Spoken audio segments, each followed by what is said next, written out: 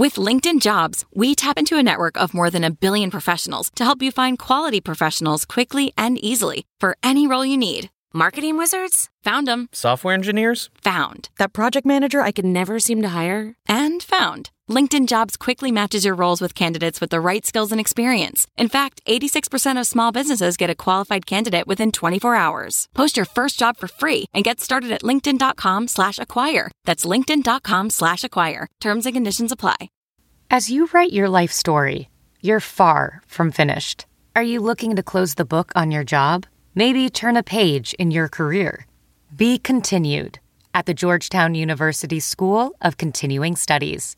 Our professional master's degrees and certificates are designed to meet you where you are and take you where you want to go.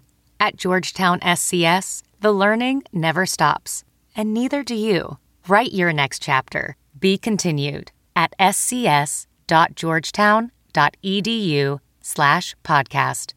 Hey, this is Allison. Before we start the show, I wanted to encourage you all to subscribe to Success on Apple Podcasts or your favorite app.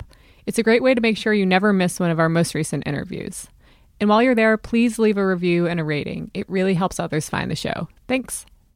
Dana Perino did not crave the limelight. I was super happy being behind the scenes. But then she landed one of the most public jobs imaginable. She became George W. Bush's White House press secretary. Now Perino is at Fox News, where her star has been rising in the wake of multiple sexual harassment scandals at the network. Those scandals led to the ousting of Fox News' CEO and a number of on-air talent, including the network's biggest star, Bill O'Reilly. And it was actually Dana Perino who had to tell Bill O'Reilly's viewers that he would not be coming back. I think you're sitting in his chair maybe right now. His previous chair. I asked her all about how she handled that situation, plus how she went from Wyoming to the White House, how she met her husband on a plane, and how she wound up hosting 2 shows on Fox News, where sometimes people call her the voice of reason. All that and more is coming up on this episode of Success, How I Did It from Business Insider. I'm Allison Chantel.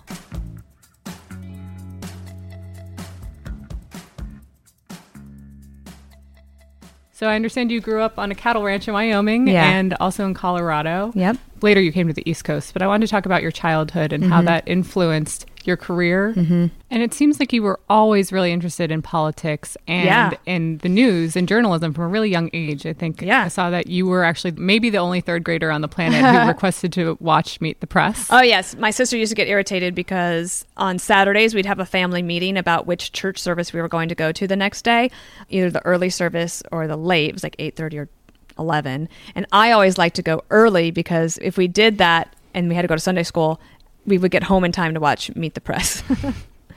My dad started a tradition with me when I was in 3rd grade that I had to read the Rocky Mountain News and Denver Post every day before he got home from work. And I had to choose 2 articles to discuss with him before dinner.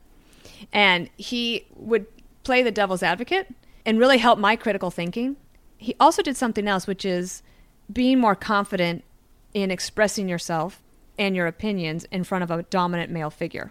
Because in your life as a young woman in America, certainly it's a lot better than it used to be, but that actually is a recurring theme in everybody's career. And so instilling that confidence early on was really important. I don't know if my dad was thinking about that, but I hope he knows now that it was instrumental in my future success. You go off to college in Colorado, and then I know there's a few jobs in between, but how do you wind up then at the White House? You arrive right around 9/11, is that correct? I did. Well, what happened was I had gone to graduate school and I thought I was going to be a local news reporter. And I liked covering politics, but I was surprised at what I thought was an institutional media bias against Republicans and conservatives. I didn't even really think I was a conservative. And I can see issues from both sides. I don't feel too strictly partisan, but I did notice it. And I would just hear things that I thought was so unfair. But the real reason I left local news was because I realized I couldn't hack it.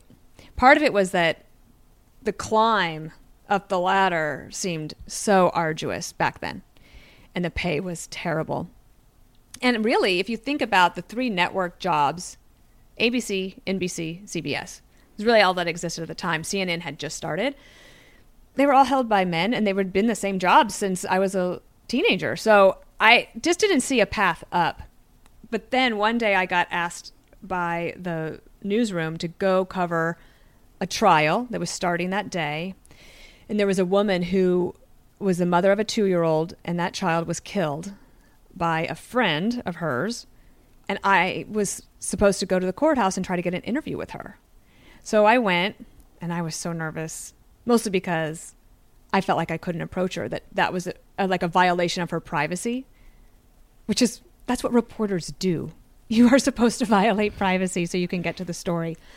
I was at the courthouse, and I circled that woman 3 times, and I realized I'm not going to do it. So I went back to the newsroom, said I was sorry, and I called my dad and said, I don't think I want to do this here. And he says, well, don't worry. Like, I'll come get you in a couple weeks after graduation, and we'll drive home. We'll figure it out. So I went home like every good graduate student does after they finish, and I waited tables and lived in my parents' basement. Ultimately, I got a job on Capitol Hill in Washington, D.C. At first, just answering phones, but 6 weeks later, I became the press secretary for a congressman from Colorado. I stay for almost 3 years. I meet lots of people, and one of the things I say in my book is that young women in particular, you have got to start building your network early. And by network, I mean friends. So I kept in touch with everybody, and this is before Facebook, right? I used to send postcards. I love postcards. And it was just like a little touch to make sure I was in touch with people, not just because I thought I would need something from them later, but because I liked them and I wanted to have a lot of friends in my life. I thought that was important for happiness and fulfillment. Well, I met this guy in an airplane, and he's British, and I moved to England. I love that story, your husband. Yeah. I mean, for someone who, it sounds like you had a little bit of a fear of approaching people, and obviously in a sensitive situation, that makes sense. But you do find your husband on an airplane seat. Yes. Well, he was British. He wasn't wearing a wedding ring. He was pretty cute, and he was so smart, and he was well-traveled. He's 18 years older than me, so he had done a lot in his life, and we had similar political views. I moved to England. I got married. When I came back with him, we decided to live in San Diego because who wouldn't want to live there? It's like a fabulous place in America. But I just had a hard time fitting in. I was bored out of my mind. And George W. Bush ran for office. I kept in touch with a lot of my friends from Capitol Hill who were then working for him. And what happened was on 9/11, I reached out to a girlfriend of mine who was working for Attorney General Ashcroft at the Justice Department. So if you think back to then, in 2001, there was no Department of Homeland Security. It was just the Justice Department that was responsible for fielding all of these inquiries. And she responded back to me saying that she was okay. And a couple days later, she asked me, would you be willing to move to D.C. in the middle of all of this? I need another spokesperson on my team. And I remember I was packing while we were on the phone, and I left San Diego. I didn't go back for a couple of years, actually. Peter finished out that year, got our house set to rent, and drove across the country. So I was with the Bush administration from October 2001 to January 2009. That sounds like the easiest job interview ever. I would think that you'd have to jump over a lot of hoops to be able to work in the White House, but...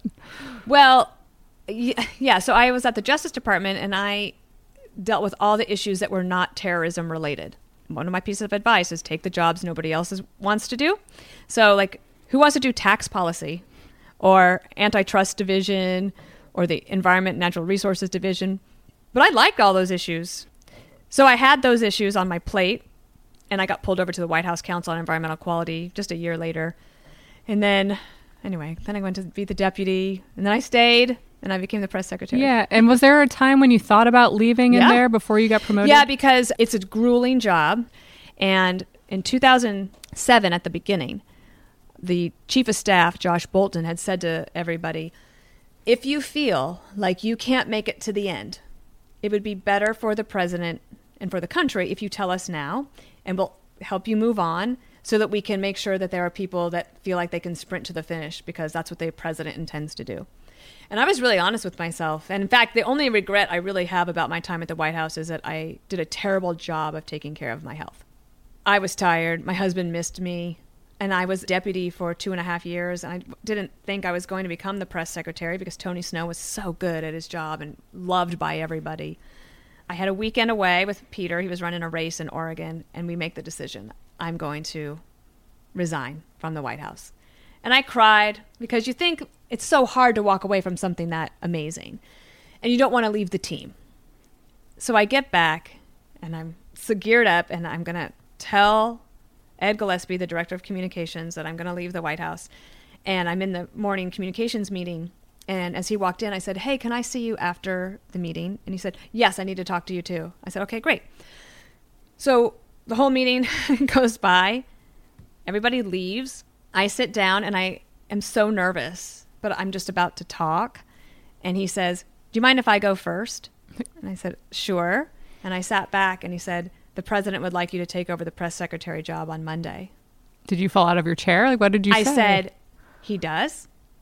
We have the conversation. You kind of imagine that you become the White House press secretary and there's like stars and a band. Confetti falling from the sky. Cinderella moment. Like, no. It was just like, what? Are you serious? But the interesting thing is, I never actually told the story that I was going to resign until I wrote my book. And Ed Gillespie was in the middle of my book and he called me and he said, are you kidding me? I mean, imagine if I had gone first. Yeah. There were not Crazy. other days that I ever thought of resigning. Like, you have these visions in your mind, like, I quit. I never, ever felt that way. Greetings, everybody. Let me start off just by... so talk about taking the reins of this huge new job you're offered. What's your first time on the podium like? Tony Snow, because he was not territorial, and he certainly did not think he was too big for his britches, he was very comfortable allowing me to fill in for him. He had a lot of cancer treatments that he was still going through as well. And so the first time I filled in for him was like his second week on the job. I had never even been on television before, and I was very happy to be behind the scenes. But I didn't have a choice because he had to have cancer treatment. I remember he said to me, you are better at this than you think you are. And I think he saw something in me that I didn't recognize. But that's a pattern that repeats itself, including I think that the president saw in me that I could do it, but also even Roger Ailes, when he brings me to Fox in order to do television. I look back on those first hits I did. I was terrible. Mostly because I was terrified of expressing my own opinion. I had never done so. I had always been the spokesperson for somebody else for years. I also encourage managers to think about that, which is that your success can be measured by the people that you train and that you promote. And don't hold people back. Let them have some face time with the boss. And that's why I was such a good deputy for Tony Snow, because he actually let me do stuff. And one thing that you said, too, is that your health took a little bit of a toll. And I imagine it is one of the most stressful jobs in the universe that you could possibly have. And I know you said when you were leaving the White House, anything I do will never be as hard as this was. Or as important. So how do you manage the stress of having such an important, tough job? And how did you... I didn't handle it very well at the time. I mean, partly it was that, for 6 years, I got up at 4:00 in the morning. I worked all day, every day. And even on Saturdays and Sundays, you would try to have a little personal time. I always wanted to be the most well-read person in the briefing room. And so that means you have to put in the work. I think really what happened with me is that I was sleep deprived. I wasn't eating well. I didn't eat a lot. I drank a lot of green tea and caffeine to keep going. And the sleep thing was probably the most important, actually. I developed this ringing in my ear that became quite permanent for almost 2 years even after I left the White House. Everything just sort of took a toll, and it was one of the things I wish I had done better and that I encourage young people to do, because people are stressed out all the time. Americans work very hard. We're ambitious. We want to succeed. And the only thing that you can do for sure that you are responsible for is taking care of yourself. And you became close friends with President Bush himself. Dana is a smart, capable person who is able to spell out the issues of the day in a way that people listening on TV can understand. And he's still a friend. So it's amazing to be able to say that. What's he like? He's joyous. He's serene. He is painting a lot. But he is so involved in his institute, focused on several different areas, one on veterans issues in particular, PTSD, and how to help returning wounded warriors transition back into civilian life productively. They do a lot on education still. They travel to Africa once a year or once every other year so that they can continue that work that they started, and that's hugely successful.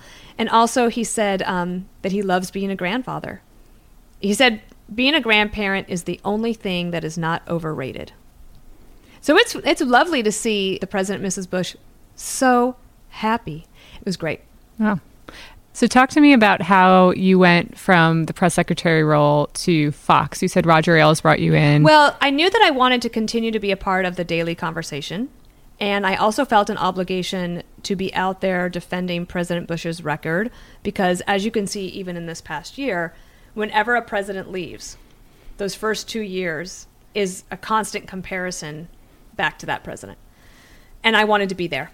And I felt an obligation to do it. And I thought that I would do like lots of different things, like a little bit of speaking, a little consulting, a little charity work. But I also thought I would add this other component, which is I could be a voice out there as a conservative Republican woman from the Bush administration that could be there to explain what I saw and how he made decisions.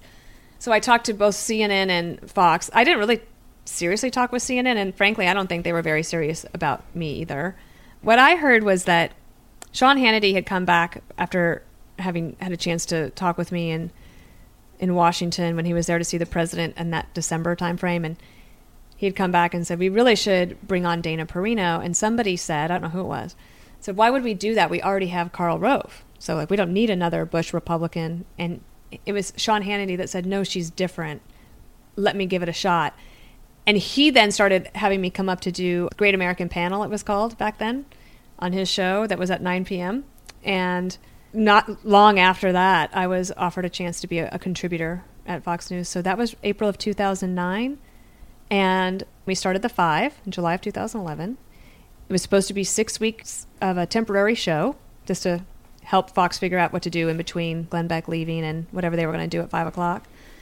And we came up for that summer. And 2 weeks after it started, my husband said, oh, we're so going to have to move to New York. And I was like, oh, absolutely not. They're never going to make this a show. And we are in our 7th year. And I have never had a job this long. What's interesting is that if you look at all the things that I've done, what I do today on a daily basis is the culmination of everything I've ever wanted to do. We'll be right back. If you have a business question, ask Gary V. Gary Vaynerchuk is a serial entrepreneur and the CEO of VaynerMedia, an 800-person full-service creative agency that has a pile of Fortune 500 clients. Beyond building his businesses, Gary also documents his daily journey as a founder on a YouTube show called The Daily V. He also hosts the show Ask Gary V on Facebook, which is a Q&A business show featuring notable entrepreneurs and thought leaders. Gary's show has guests including Tony Robbins, John Legend, Arianna Huffington, and many more who answer live caller questions on marketing, entrepreneurship, startups, and leadership. You can follow the Facebook watch page on facebook.com/AskGaryV for a chance to call in and talk with Gary yourself. The last year or so at Fox has been rough from a public perspective.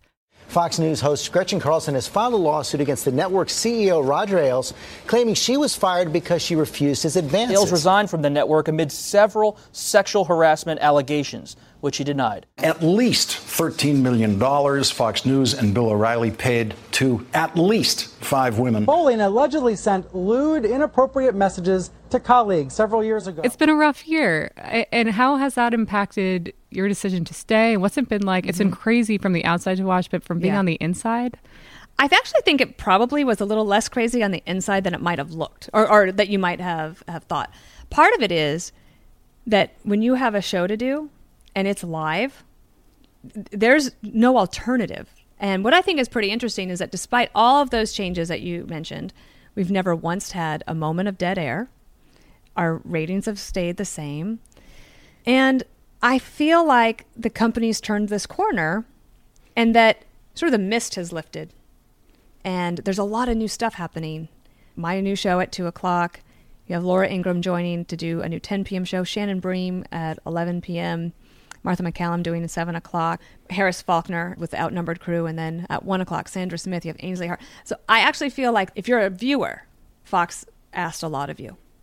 Okay? Like if you were a Fox fan, that's a lot of change in a year to take your whole primetime lineup, change it around, mix it up. And yet there's something about the brand and the product that must really work because we emerged stronger out of that.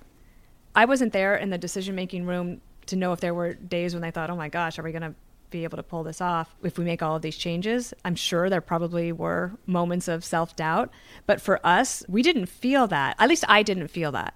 I was very close with several of the people that you mentioned. And what's interesting too is that everybody can remain friendly. Do you know a different side of them that maybe we got to see? Well, certainly when you work with people day to day. I have had this fairly long career. I'm 45, so it's been a long time. It's remarkable to me. I have never been a victim of sexual harassment in any way. The only thing I do remember is when I worked in San Diego at a PR firm, I found out that a guy who had joined the company after me, and we were doing the same job, that they paid him $5,000 more a year than they paid me.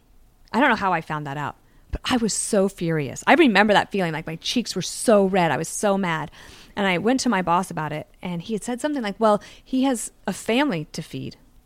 I was like, I don't care. I was really mad about it. And the next day, I got the raise.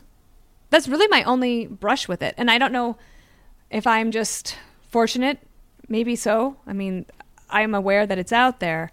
But I think also if you look at some of the changes that Fox has made with bringing on board Kevin Lord as our new human resources director, I can sense a difference. And I sense it also with younger people. I'm always sought out for career advice.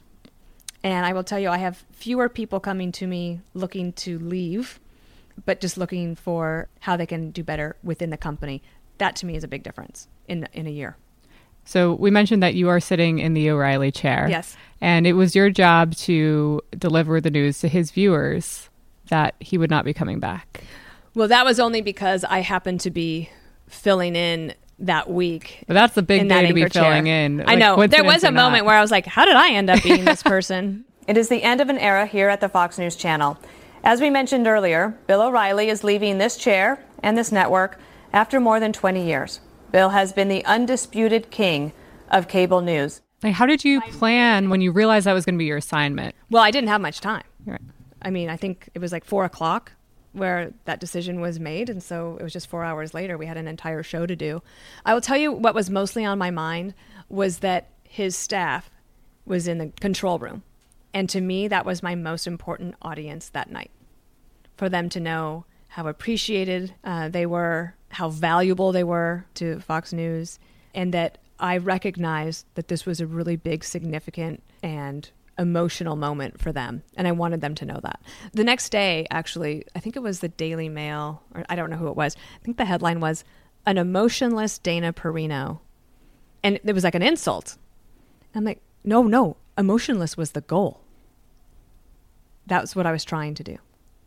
But you must have felt some emotion. I mean, all these allegations were so awful. These are your colleagues. Well, true. But I couldn't spend time worrying about that because, again, like my job is to the viewer, right? So that doesn't matter what I'm thinking. I used to think about this when I was press secretary. Almost always a press secretary will be asked, what was it like when you had to talk about a policy that you disagreed with? And how uncomfortable was that for you? And I always would say, not a problem for me. It wasn't my opinion. It wasn't my news to share. It was me trying to explain to the country how President Bush had made a decision. And I think that was the mode that I switched into, which is it wasn't about me. I was given this responsibility, and I'm going to do it to the best of my ability in a way that I have done in front of international audiences for years. And I never thought I would be that person. And your star has risen. I mean, it was already rising fast, but you're really the face of Fox, I think, especially for women here. Yeah. Really? Yeah, for sure. Gosh. So I'm going to start having those pressure moments again. But is that, do you feel that pressure? I certainly don't see myself in that way. It's so interesting because I still feel like I'm happy being behind the scenes. Yeah, I don't see myself as a star. That's interesting that you say that. So another thing, I mean, the president watches Fox all the time. Do you feel pressure knowing that President Donald Trump might be watching you? Does it shape how you do your show? Every once in a while, I think about it. Because for a while, weren't people waving and saying, hey, Donald Trump? Like I'm trying to send him a message of advice. I have done that on the 5 before, actually. I don't know if he really watches the 5. Maybe he does. But there have been times when I'm like, you know what I'd say? On his very first day as press secretary, when the president asked him to go into the briefing room, we were live on the 5. We were. And we were watching it, and we were all thinking, what in the world is happening? Because I always have to be everybody's press secretary. But it does not shape how I do my show. I actually feel a tremendous amount of freedom to just report the news and to bring to bear my experience of having worked in Washington, both at Capitol Hill and in the White House, and having grown up outside of the media bubbles in the Midwest and Western Rockies, that there's a freedom that comes from not feeling that you're affiliated with any particular party or candidate. And you've been called the voice of reason on some I know, of your Mrs. panels Bush calls before. me that. Yeah. How do you do that when people sometimes look at Fox as a network as more conservative pro? I mean, there's no denying that I was a Republican press secretary or that I lean conservative. I actually think that you are more likely to be successful in getting people to listen to you if you are reasonable and if you can present things as reasonable. You asked me, how do I remain the voice of reason? I'm not a yeller. I don't interrupt people. Maybe I should. I mean, there are times when I think, I really should get in there and try to fight.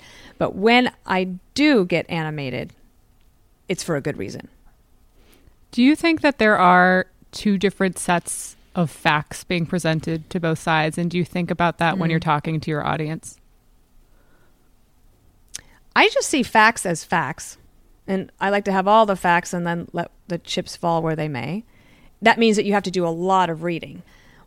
I also think it's very important to be honest that there are upsides and downsides to every policy choice. On trade, for example. Yes, it is true. If you do more trade, it is possible that some types of jobs will leave the United States. Now, is that counterbalanced by the fact that products that are being sold back into the United States are much cheaper, so consumers are able to afford more in America? And vice versa, it goes the other way as well. So I think that being honest about upsides and downsides is so important in this era where you have lots of different information coming in from all over. And so you did just get a new show, The Daily Briefing at 2 p.m. Tell me about finding out you were going to get your own show. How do you prep for it every day? How do you get ready to go on air? Well, I'm still trying to figure that out. For a long time, the only show that I was responsible to do every day for sure was The 5, though I appeared on many other programs, and I loved being a part of the election coverage. That was a great experience. And then for 6 months, our show was at 9 p.m. Imagine how much you can read from 6 a.m. to 8:45 p.m. I was so over-prepared. And now I feel very under-prepared.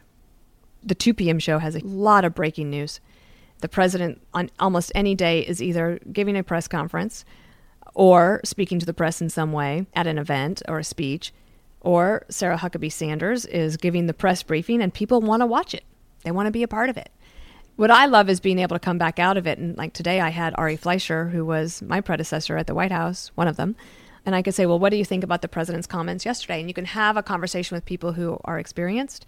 I love that because I feel like I'm super curious and want to ask a lot of questions of them because I don't have all the answers. I have some answers. I like to ask a lot of questions. So I am trying to straddle both shows because for the 2 o'clock, I'm preparing to anchor a show by myself, asking questions and trying to get news out of that. 2 hours later, I need to be ready for the 5, which is where I'm supposed to give my opinion about what happened that day. And I have not figured out quite how to do that yet, though one of my bosses the other day said, you've been doing it for years, so just keep doing what you're doing. So you were the second woman ever to be press secretary. Now Sarah Huckabee Sanders is the third. And I saw you wrote her some advice. Yeah. And your show runs at about the same time as a lot of these press briefings. Yeah. And it's your job now to critique some of what she's saying and doing. How do you view the job that she's doing? And would you do anything differently? Oh, no, I never suggest a press secretary, whoever they are, to do something differently. We have an interesting, I call it a fraternity of former press secretaries. Is Sean Spicer in there? Yeah, he is. And if you'll see, you will be very hard-pressed to find any press secretary criticizing another this whole time. It's really quite remarkable, partly because you just know what it's like to be up there and you walk a mile in her shoes before you criticize. But that said, I think she's doing great. She's the first working mother to have the job. That's a big difference. As I said, I could not even take care of myself well. She's got 3 little ones under the age of 5. So to wrap this all up, okay, you did write a book. Yes. It's packed full of advice and full of your experiences from being in the White House with President Bush. Mm-hmm. There's a lot of people who would love to be you. They want to have their own show someday. Yeah. They want to rule the White House Yeah. roost. What advice would you give to them when they're just starting out in their careers? The question I get asked almost all the time is, what should I do in order to become White House press secretary? I'm like, well, first you become a country music DJ. Because it's so absurd, because you don't know what you're going to end up being. What I ask all young people in particular is, please do not worry your young life away. Worrying got me nowhere. The point of my book is, and the good news is, has double meaning. One of the meanings is that for all of the worrying that I did, at no point did my worry lead to my next career step. And I know that's easy to say, but the hard work that people put in now, it will pay off for them. And they see it later. I see them in their 30s and they look back and go, whew, you were right about that. Because things ultimately happen for them. The other thing I would say, one of my favorite pieces of advice in the book is that choosing to be loved is not a career limiting decision. Having a committed relationship, to me, has made a big difference in being able to actually accomplish big things. If I hadn't had Peter's support, I don't think I could have done all of this. Now, maybe I would have. I don't know, but certainly my life is a lot more joyous. Work is important, but it's not everything. The other thing I'm asked about is, what is the perfect work-life balance? And I don't have an answer for that. I actually heard a very good answer the other day from somebody I used to work with at the White House. And she said, well, during my years at the White House, she said, I don't think I returned a personal phone call in 5 years. I just worked. I didn't think about a work-life balance in my day-to-day life. I think about work-life balance over the course of my career. And so now she's a professor at Harvard. She's got a little bit more time. She just had a baby. That was, for me, an interesting way to look at it. And here's the great thing. So I just learned that 2 months ago.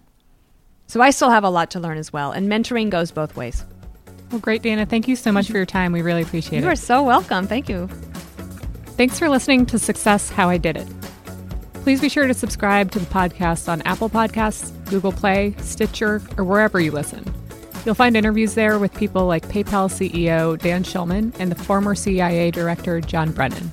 And please leave us a review. It really helps new listeners find the show. I'm Allison Chantel. We'll be back next week with more success.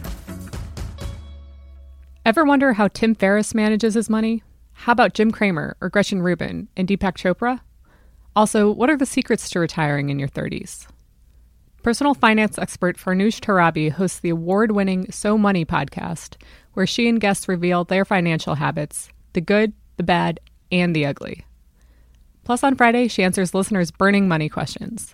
Become a part of the So Money Nation and subscribe to the show on iTunes and visit SoMoneyPodcast.com. Let's jump into Peppa's world of play. Look for spring flowers, hunt for muddy puddles, and bravely explore exciting places with Peppa playsets. Peppa Pig, inspiring kid confidence.